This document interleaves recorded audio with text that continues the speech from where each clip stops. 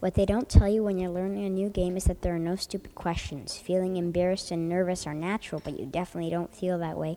I win, I shouted as my heart did a little happy skip dance. One more onto finals, one more onto finals.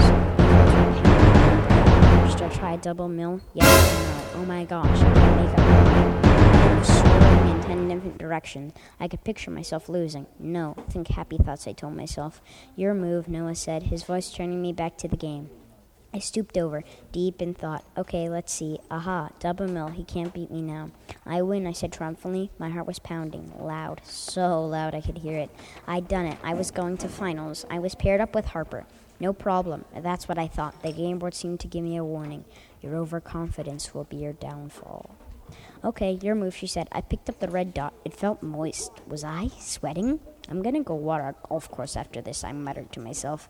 I made a terrible move, one that diminished any chance of me winning. I was like a tired cheetah being poached.